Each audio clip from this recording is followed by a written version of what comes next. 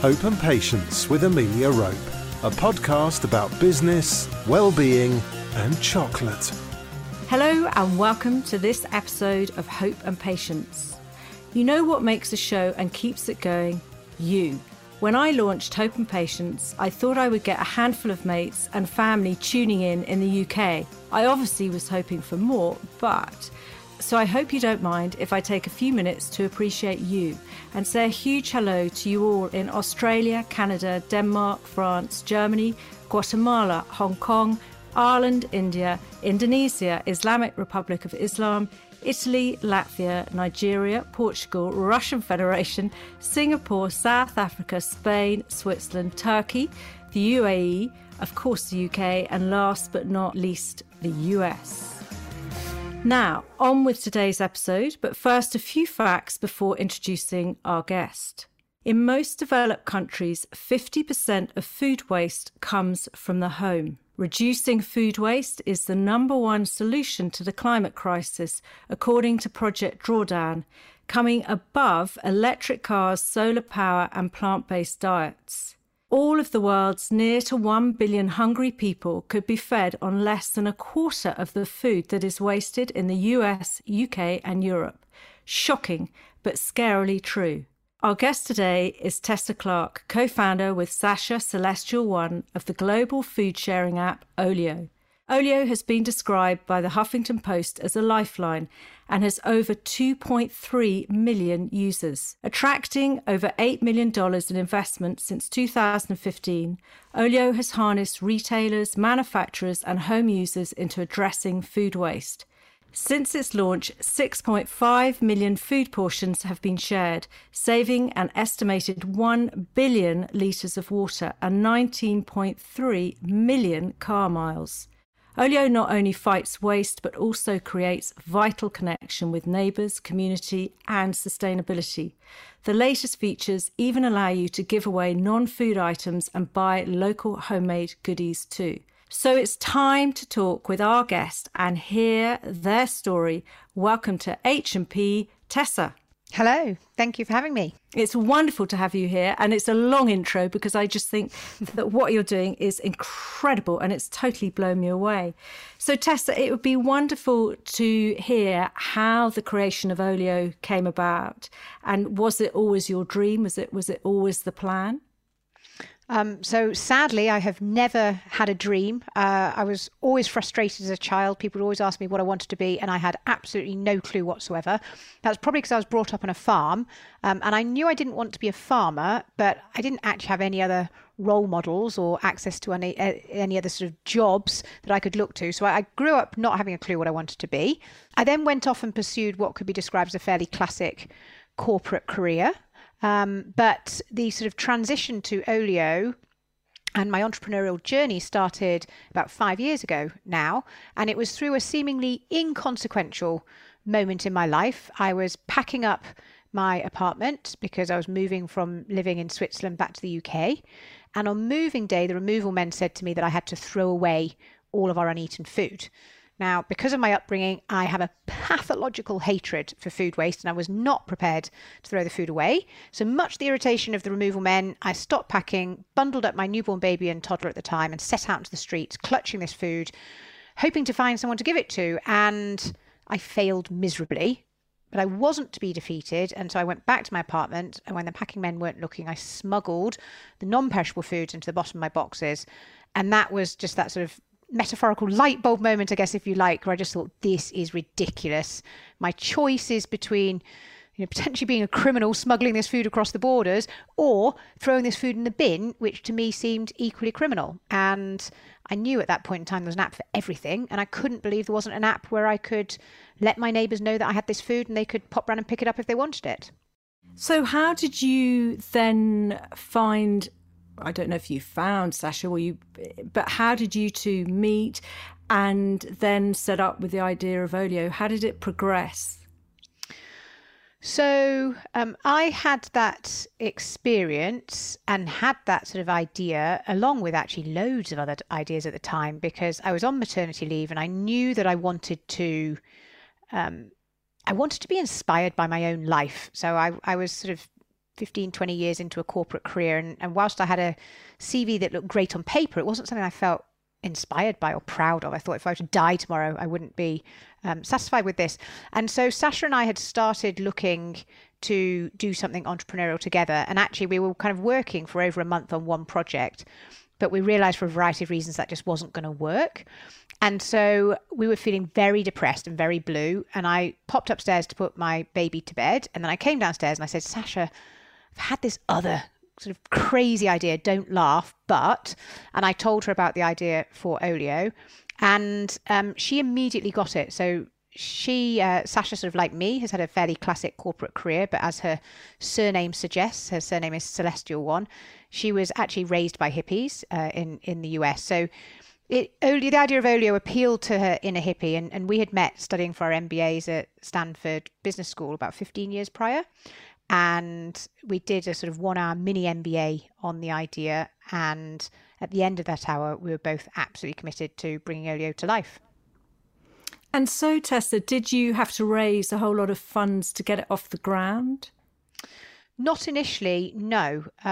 So we knew that we weren't going to be able to easily fundraise for this rather peculiar sounding startup, which is a neighbour-to-neighbour food sharing app.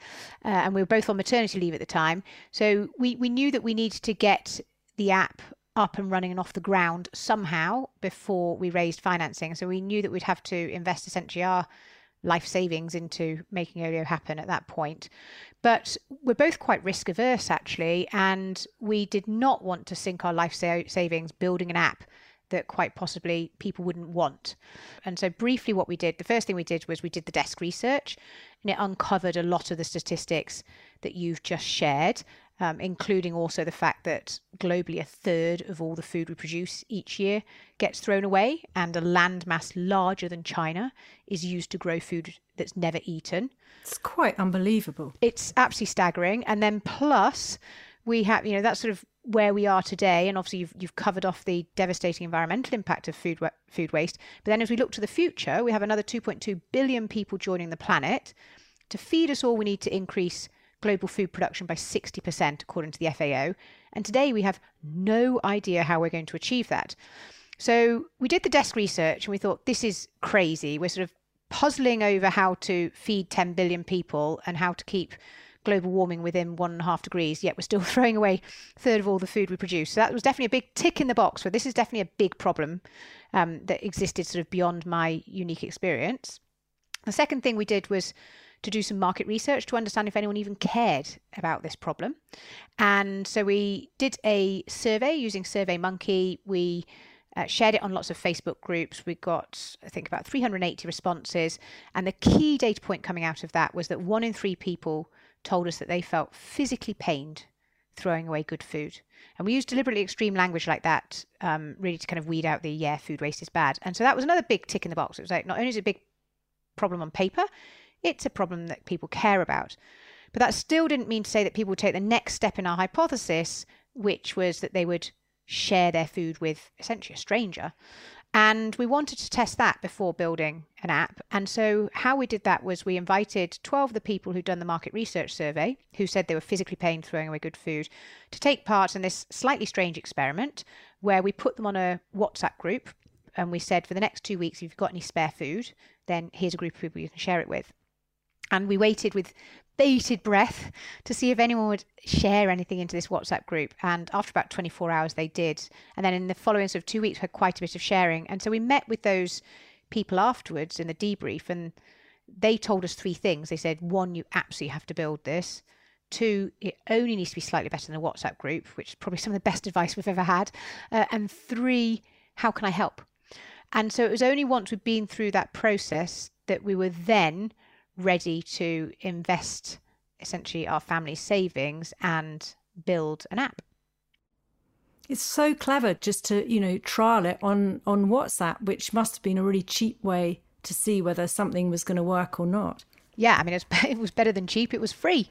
And it's free, exactly. I definitely encourage anyone who's thinking about or in the early stages of starting up their own venture to think really hard and really creatively about what existing platforms there are that you can use to test your hypothesis, because certainly for the vast majority of consumer-oriented startups, you can test the appetite by creating a closed Facebook group or seeing how many followers you can get on Instagram. There are lots of things that you can do that are free that will just really de-risk your idea, but much more importantly, give you real feedback from real people.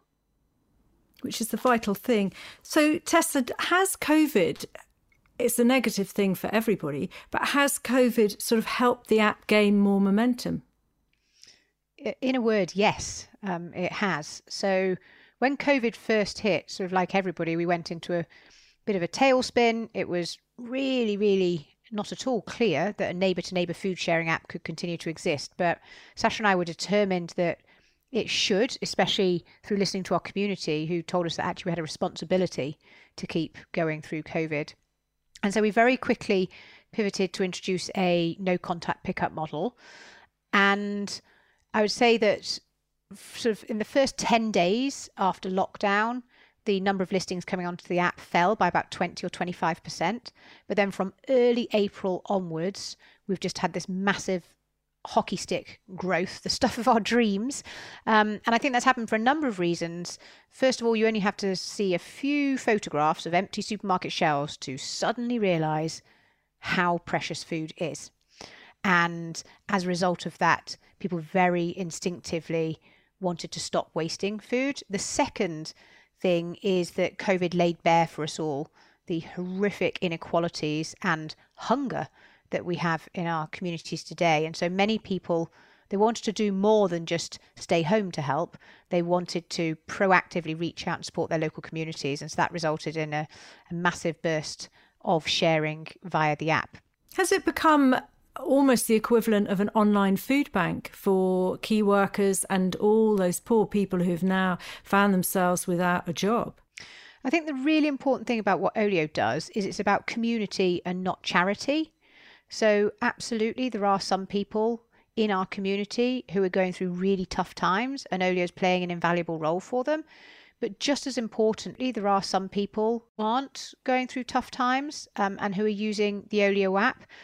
And the reason why that's important is a couple of factors. So the first is the sheer scale of food waste. It is much, much, much bigger than the number of hungry people that exist. So if we want to solve the problem of food waste, absolutely everybody has to get involved and everybody has to rescue and save this food. And then secondly, we've spent quite a bit of time talking to people who are going through a tough time, and what they tell us that they love most about Olio is precisely the fact that it's all about community. It's just positioned as a mainstream, sensible, common sense, sustainable thing to do. And as a result of that, there's absolutely no stigma whatsoever associated with using Olio, and that's really, really important. So what I've found with Olio, because I'm a new user and I'm loving it, is that it's so easy to use. You know, whatever your age, whatever your skill set, it is simple and it's just very effective. And there's, as I was saying before, there's the non-food waste, non-food stuff side, and then all these homemade goodies that you can buy and help your community too. It's just it's just in my veins now, Tessa. I think it's just the most incredible thing. I'm very glad to hear that. Yeah, I mean we've worked really hard to make it as simple as possible to use. I sort of have my grandmother in my head as we design the product. Now, of course, it's never going to be perfect, and it's amazing how people do still struggle even when you've worked really, really hard to make something as clear as possible. But broadly, we do get that feedback, absolutely, that it's just really straightforward to use. Do you think, Tessa, that food waste will ever be reduced to near zero in the world? That's a really interesting question. So I hope that food waste gets reduced to virtually zero, but I recognise that food surplus will not. And to a certain extent, as long as the food isn't wasted, it doesn't matter. So if we just take us in our homes, for example, we are always going to want to open a fridge door and have a huge amount of variety of stuff to eat. We're always going to perhaps end up working late, or we go away, or back in the pre-COVID days, we would socialize and over cater. There are lots of things about sort of the modern life that make it very hard to perfectly predict and balance supply and demand of food in your home. And what we say is, it doesn't matter if you don't, so long as that food doesn't go to waste. If you fancy kind of getting a takeaway rather than cooking, then so long as you're then sharing what was in your fridge with someone else and that doesn't go to waste, then it doesn't matter. And it's the same with businesses and retail in particular. No matter how good their demand forecasting tools get, it will be impossible to be 100% perfect due to the vagaries of human nature and human life and weather and stuff like that. The key thing is to make sure that food is redistributed, and that's what our Food Waste Heroes do from local stores. They collect and redistribute unsold food from stores at the end of the day and make sure that they're distributed into the homes of the local community. And so long as we've got solutions such as Olio, then I think that's absolutely fine if there's a surplus, but no waste. Do you think, Tessa, that Olio has influenced people's behaviours and made them really think about it? Or do you think that's just generally we're now made more aware? Well, we know that we have influenced people's behaviours because we do surveys with our users, and across most metrics, well, in fact, all metrics, a significant portion of our user base are telling us that they are valuing food more, they're wasting food less, they are just consuming less in their lives, they're being more mindful about how they consume. It's one of those things that once you've had your eyes opened, it's really hard / impossible to close them again. And then you start seeing food waste everywhere that you've just not seen before. And then once you start seeing food waste, you then start seeing waste more broadly. And so it takes you on this journey, but the end result is just a much better place for everybody. Once you decide to try and stamp out waste, then you end up saving an awful lot of money and saving the world's resources, and it's just kind of a win-win for everybody. With COVID, actually, this is slightly going off piste, but being in London is that walking around a lot, I just see it as concrete, just slabs of stuff just put on the earth, roads and stuff. It's really, it's interesting how when you sort of take a step back, what things mean. I mean, my parents were war babies, so they were really, as children, we had everything recycled constantly, and unless it was covered in mould, it would be chucked in something and heated up and, put something else on it to disguise it. But we have become so spoiled. Just very quickly before we find out a bit more about you, Tessa, where are your revenue streams coming from to support you? So we generate revenue through charging businesses for the service we provide. So at the moment, businesses are paying a waste contractor to take that food off to landfill or at best anaerobic digestion, whereas instead now they pay us to ensure it's eaten. So it's a win-win situation. It is, yes. So that's how we started generating revenues. We are nowhere near profitable. So we've had to raise 4 rounds of financing. And next year we will be experimenting with monetization around a freemium model. So essentially introducing subscription features within the app. Very exciting. So Tessa, what do you think has challenged you most so far, and what have you learnt from it? Challenge me most. Every day is a challenge. I think the big challenges, there's a couple. So one is fundraising. It's existential for a business like ours, and being a female founded, tech for good, pre-revenue, remote first business, fundraising has been extremely challenging to say the least. I think the other thing sort of in the early days that's really challenging is imposter syndrome, and you've never done it before. You just sort of don't really know what to do, and you don't necessarily have that much confidence.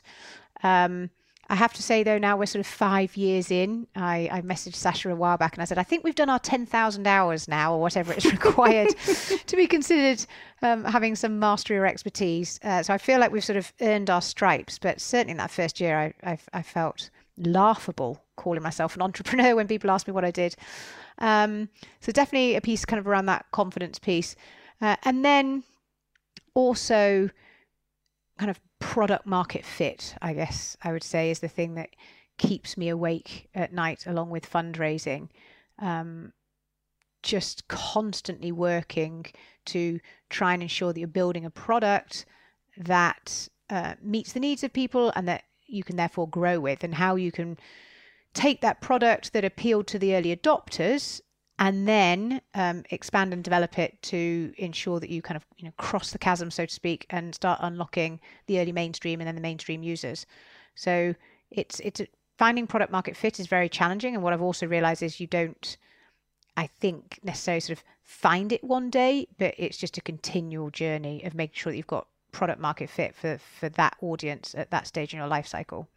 On the female fundraising side, I mean, I totally get you there. When I had my chocolate business, I found it so challenging. And what's frustrating is such a small percentage of investment is made to women. Yeah, it's criminal, quite frankly. In the UK, approximately 1% of all venture capital investment goes to female-founded businesses. 89% goes to male-founded businesses. And the delta goes to mixed teams. And so just psychologically, when you're going out to fundraise and you also hear that 80% of startups fail at fundraising, plus then you factor on that sort of gender bias or lens, it can become pretty demoralizing going out into the market sort of when facing those odds.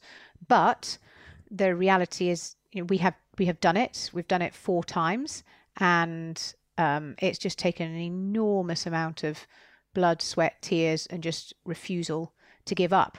But what makes me so angry about it is that sort of structural inequality that faces not only female founders, but just as importantly, founders of colour and founders from different socioeconomic backgrounds.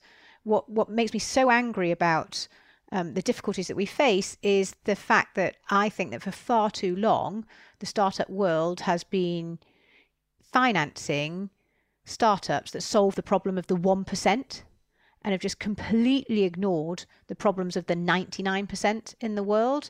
And when I look at the founders who are trying to do good in the world like we are, I am struck by just how diverse they are. And so that's why I get really frustrated about the lack of access to capital for diverse founders, because actually 9 times out of 10, we're the ones that are solving the real problems that are facing humanity today. Well, let's hope it changes, because I am all for it. Who or what has been the greatest influence and why? Gosh, that's a really tricky question. The honest answer is I don't have a single person I can point to, or even a handful of people, because I'm just one of those people. I am constantly learning. I have this sort of insatiable curiosity and desire to improve. So certainly over the past 5 years, I have become an obsessive podcast listener. You'll be pleased to hear. Yeah, great. And I feel that I've got so much inspiration. We actually have a sort of running joke in my team. Depending upon whether I'm running or cycling, it's called Runspiration or Cyclespiration. But it's sort of when I'm running or cycling and listening to podcasts that I have my breakthrough moments. And I've just received so much incredible wisdom and learning through listening to the journeys of others. I'm now addicted to podcasts. It's just so rewarding. You can go for a walk and learn while you're walking. And I think it's the power of the person's voice. It makes the whole thing come so alive when they talk and share what they're sharing. They're magic. Have you had any sort of serendipitous moments in your, those sort of coffee spill moments where you end up sitting next door to someone in a cafe and chatting, and then they open a door? Have you ever had any of those? Well, I think so we have, as part of our sort of description of our company values, that we believe in the power of karma. And we really, really do. So we believe that if you just put out lots of good stuff in the world, then loads of good stuff will come back to you. It's just not necessarily directly linear. It will come back to you at some later point in time. And so actually I had an example of that just today, where I spent some time coaching and mentoring a female founder who's a couple of years sort of behind us on the journey. And I did that sort of several months ago, and then she's just sent me an email today, and she's talking to a journalist from the Evening Standard, and she'd love to connect me in with him and sort of get Olio included in that piece. And that's just kind of one small example of how I think if you just reach out and try and help others, then good stuff comes back to you. And then we've also had great stuff happen to us that, to this day, we still don't really fully understand how it happened. So definitely a highlight moment was when Sasha and I were invited to join Jamie Oliver. Oh, wow. On his Friday night show, which was just a very brilliant kind of surreal experience that just felt like it sort of dropped into our laps. But I'm sure that it was probably as a result of 10 things we'd sort of done previously that had collectively built up to make that happen. It makes it more rewarding, doesn't it? I love those things when they happen totally out of surprise, or you think they're out of surprise, but then, as you say, there are probably 10 little things in the background that have led you to that moment. Tessa, do you ever find that you give yourself a hard time? I talk on the podcast quite a lot about the inner critic and that voice, which can be quite harsh at times. Do you find that you have that at all? And if you do, how do you keep it at bay? That is a really interesting question, because actually I think something that I'm pretty good at is keeping that inner critic at bay. I really, really, really just don't think it's constructive to listen or spend too much time listening to that negative voice, or indeed I don't think it's constructive to be sort of beating yourself up or to be regretting stuff. That's all just a waste of energy and emotion. I just try and be just constantly keeping the momentum going forwards. I'd say the area where I do suffer most, though, from that sort of critical voice is when it comes to fundraising, because I'm so aware of being a female founder, and I'm sort of constantly double guessing myself to figure out what I should be saying. Should I be acting more like a guy or less like a guy in order to unlock that critical financing upon which Olio's fate is going to be completely determined. So that's where I have most anxiety is around sort of fundraising and how and who I should be whilst doing that. But otherwise, if your voice becomes slightly sort of dictatorial to you, you just think, right, onwards, moving onwards, you just think forwards. And I'm too busy to listen to that sort of voice. I just haven't got the time. I'm trying to juggle sort of, 2 kids and a husband and trying to keep myself fit and healthy and sane and plus run Olio. So I haven't really got too much time to give to that negative voice, no. Well, actually, while you've shared that, Tessa, how do you juggle? Well, I've realised that sort of work-life balance is a bit of a myth, and actually, and this might sound like sort of semantics, but this is where I've come to, is what you need to be looking for is a balanced life. Because I think as an entrepreneur, there isn't such a thing as work and there isn't such a thing as life. It's about having a balanced life. Mm-hmm. And I've just worked out a ton of hacks. And so some of those hacks, for example, the first one, the mother of all hacks, is remote working. So we've been remote first from day one. That was because I had young kids, Sasha had young kids, we were both in different cities, and neither of us wanted to spend waste time commuting to an office that we didn't want to be in, plus we didn't want the costs and the overheads. And so as a result of not commuting, I've immediately gained back 5 to 10 hours per week, which, even if I split it, so 50-50 for the family and the company, we're all sort of ahead of the game. The second sort of hack that's directly linked to remote working is that I realized the first year of Olio was just horrific. It was just awful. I had a newborn baby. I had a toddler. I had no childcare support. I was living in a building site, sort of quite literally. We had no money, maximum anxiety. And it was and I wasn't exercising, and it was just a very, very difficult year. I reached the end of that year and I just realized this is not sustainable. I'm just kind of going to burn out. The next year cannot continue like this. And the single thing that I did to sort of start that journey towards sustainability was to schedule exercise during my working day, during what I traditionally considered the working day. So I booked myself into a gym class 9:30 on a Monday and 9:30 on a Friday. And for the first few weeks, I kept on expecting someone to sort of tap me on the shoulder and haul me out and tell me to get to work, until I realized that actually I'm the boss. And that just transformed my mental and physical well-being. And so I still do that. I do my exercise during the working day whenever I can sort of fit it in, because I'm always too tired in the evening. So that's a really important hack. The other one is I listen to podcasts whilst exercising. So actually, even though I'm exercising during the day, I am kind of working for Olio because I get all my inspiration. And then I do kind of batch cooking on the weekends whilst listening to podcasts, which is really, so I kind of cook all of the family meals for the week. And so I feel like I know that I'm sort of giving my kids good food, and I'm also trying to live by our attempts to be zero waste as well. So it's just about experimentation and trying to figure out what works for you.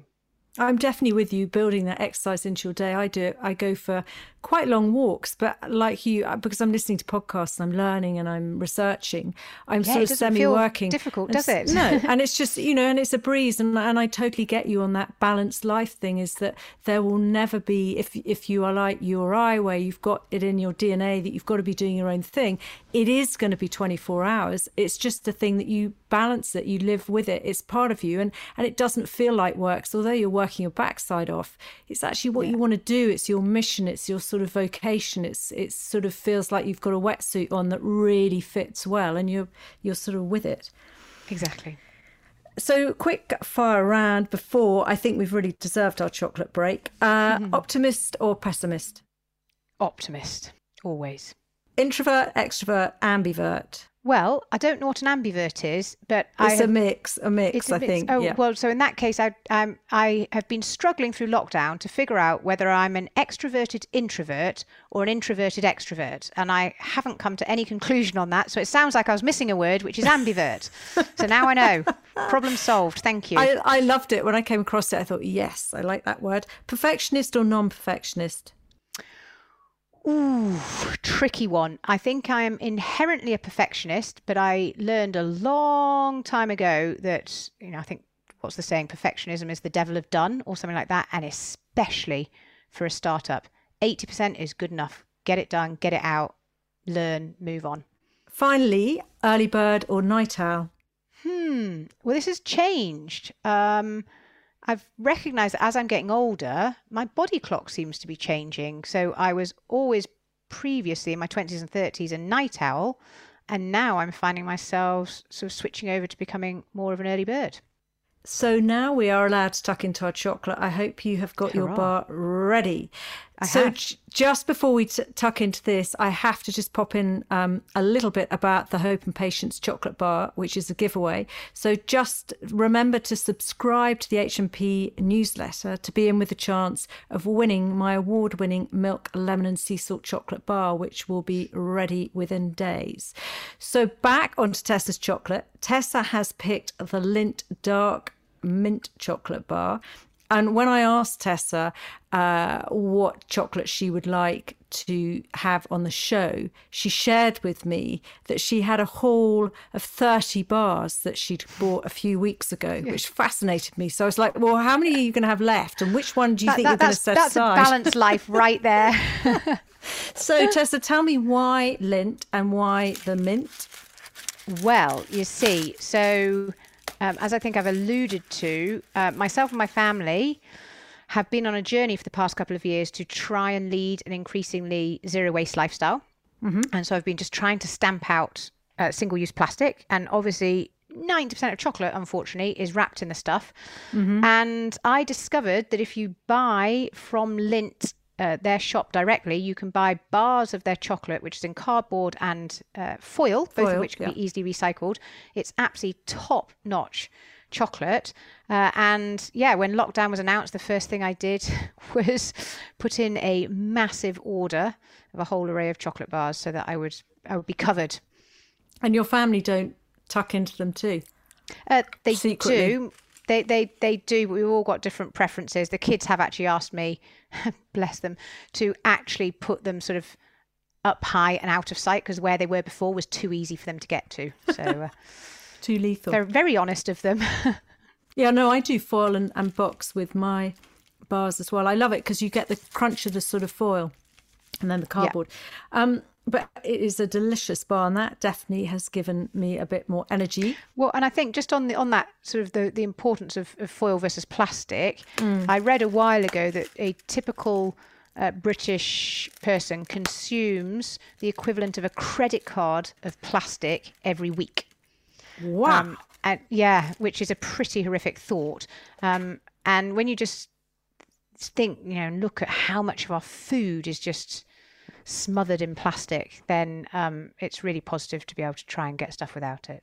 It is. And also for all those lovely chocolatiers who don't use foil and cardboard boxes or cartons, I know that you use paper, recycled paper and stuff like that. So there are plenty of chocolate people out there who do some very sustainable packaging.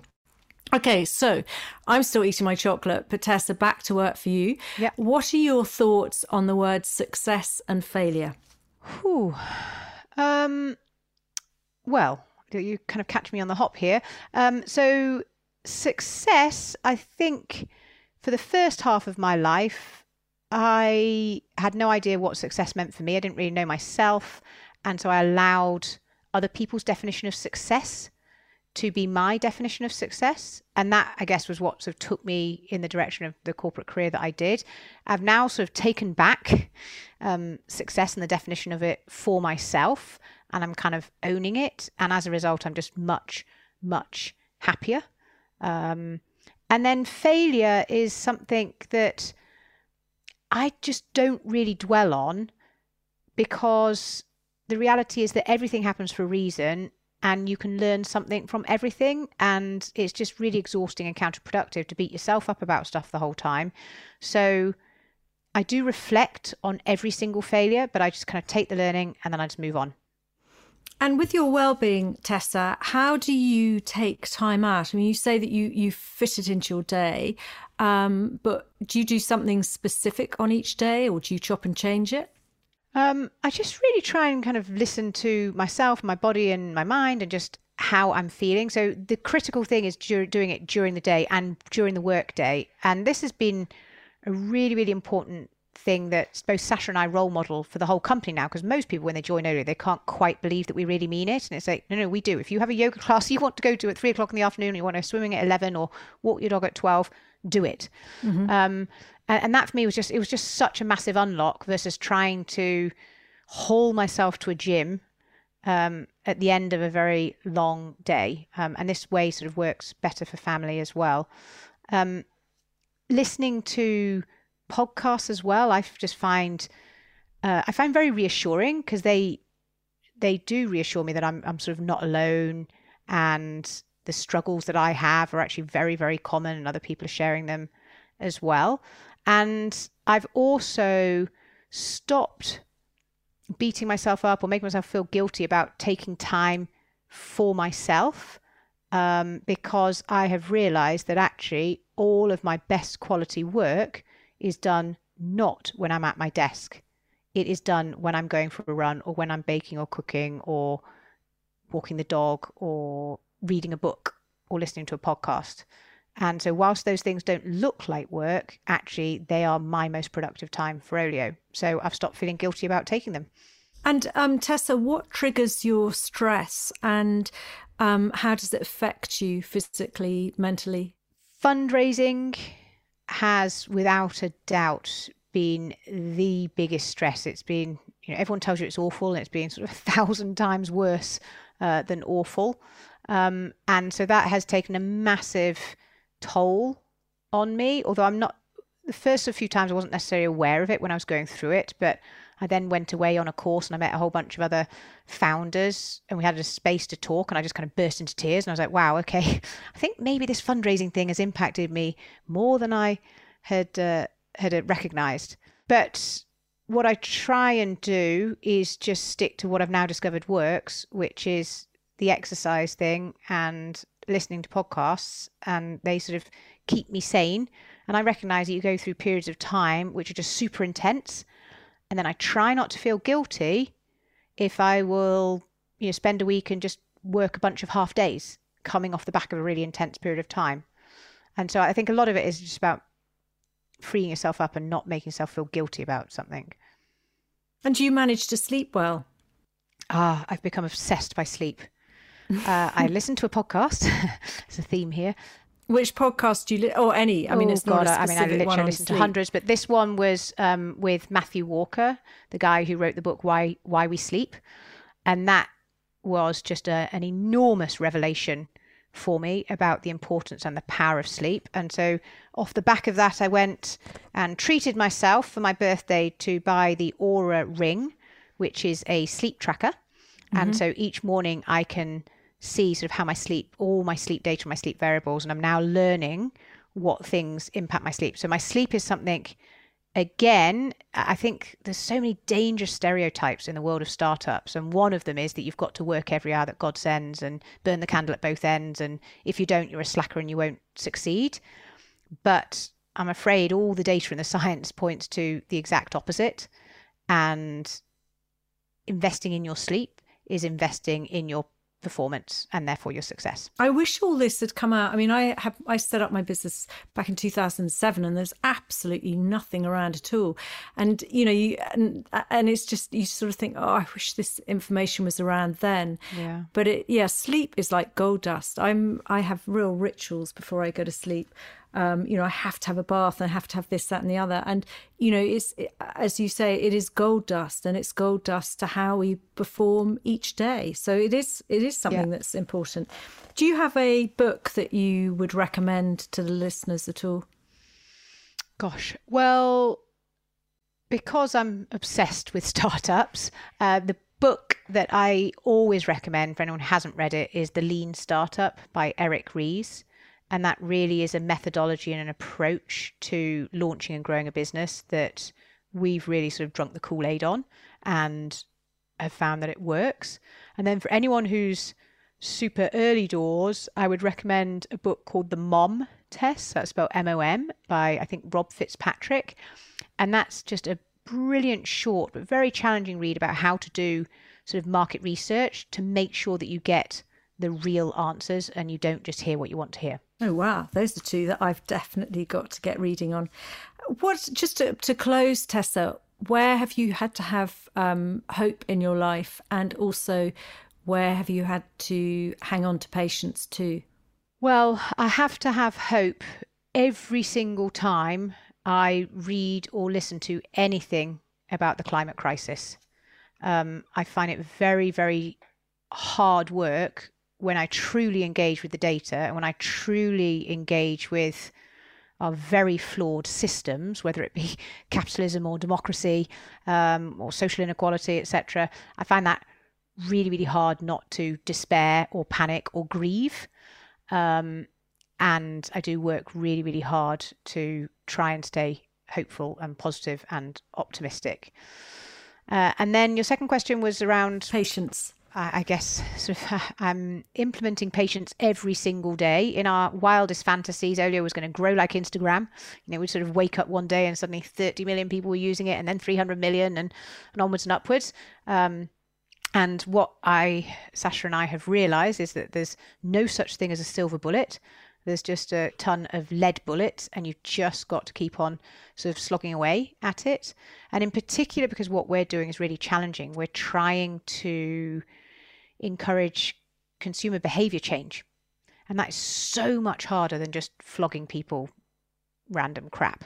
And so that requires an enormous amount of patience. You just test and iterate and learn. And then also kind of to a certain extent, you've got to wait for the world to catch up with where you're at as well. So where can the listeners find you and the team? And also, would you share the volunteer side as well, Tessa? Yes. So if you Google Olio, so that's spelled OLIO, you will be able to find us. You can also find us in the App Store and in Google Play. And we're on Instagram and Twitter and Facebook, etc. So a big part of where we've got to today is thanks to our 50,000 volunteers who have reached out to offer to help spread the word about Olio in their local community. And so there's a couple of ways in which you can volunteer. You can either be a digital ambassador, which is spreading the word online, or you can be a community hero, which involves giving out letters and posters and flyers in your local community. And then the other type of volunteering we have is as a food waste hero. So these are the people who collect the unsold food from the local businesses and redistribute it via the app. And I would really encourage you to download the app, obviously, but also explore Olio's website, because I lost myself in it when I was researching Tessa. It's full of really good referenced pieces on food waste. And there are so many websites out there that nothing is really referenced, so you don't know if it's fact or fiction, but it's full of facts. And it's an education in itself. So do definitely check it out. So I would love to say the hugest of thank yous, Tessa, for sparing your valuable time. I'm a sort of, I can't think what the word is, of an evangelist of Olio. Oh, thank you. It is just superb. And you and Sasha and your team and all the wonderful work you're doing is brilliant. So thank you. Thank you. So before I go, it's time for my book recommendation and quote for this episode. The book is Jailbirds by Mim Skinner. Many of you will know that I support ex-offenders mentor for the charity Find Cell Work. And this book is about women in prison. And, the stats of women in prison, 48% of them are usually there due to supporting the drug use of someone else. And 46% of women in prison report having attempted suicide once in their lifetime. There's loads of facts. It's brilliantly written. Mim went into the prisons. She worked with the women prisoners. And it's a very educational but fulfilling read. So that's the book I'm recommending. The quote is by Arianna Huffington. "Fearlessness is like a muscle. I know from my own life that the more I exercise it, the more natural it becomes to not let my fears run me." A huge thank you for finding the show. I hope you enjoyed the chat. Don't forget to subscribe to get the latest episode. And if you're enjoying the show, it would be truly fab if you could rate and review it. Any book recommendations, quotes, songs can be found in the show notes and on the website too. So until the next time, however tough your times get, keep that inner sparkle you have. Hope and Patience with Amelia Rope. Join the conversation at hopeandpatience.co.uk. Find Amelia on Facebook at Hope and Patience or on Twitter and Instagram at Amelia_Rope.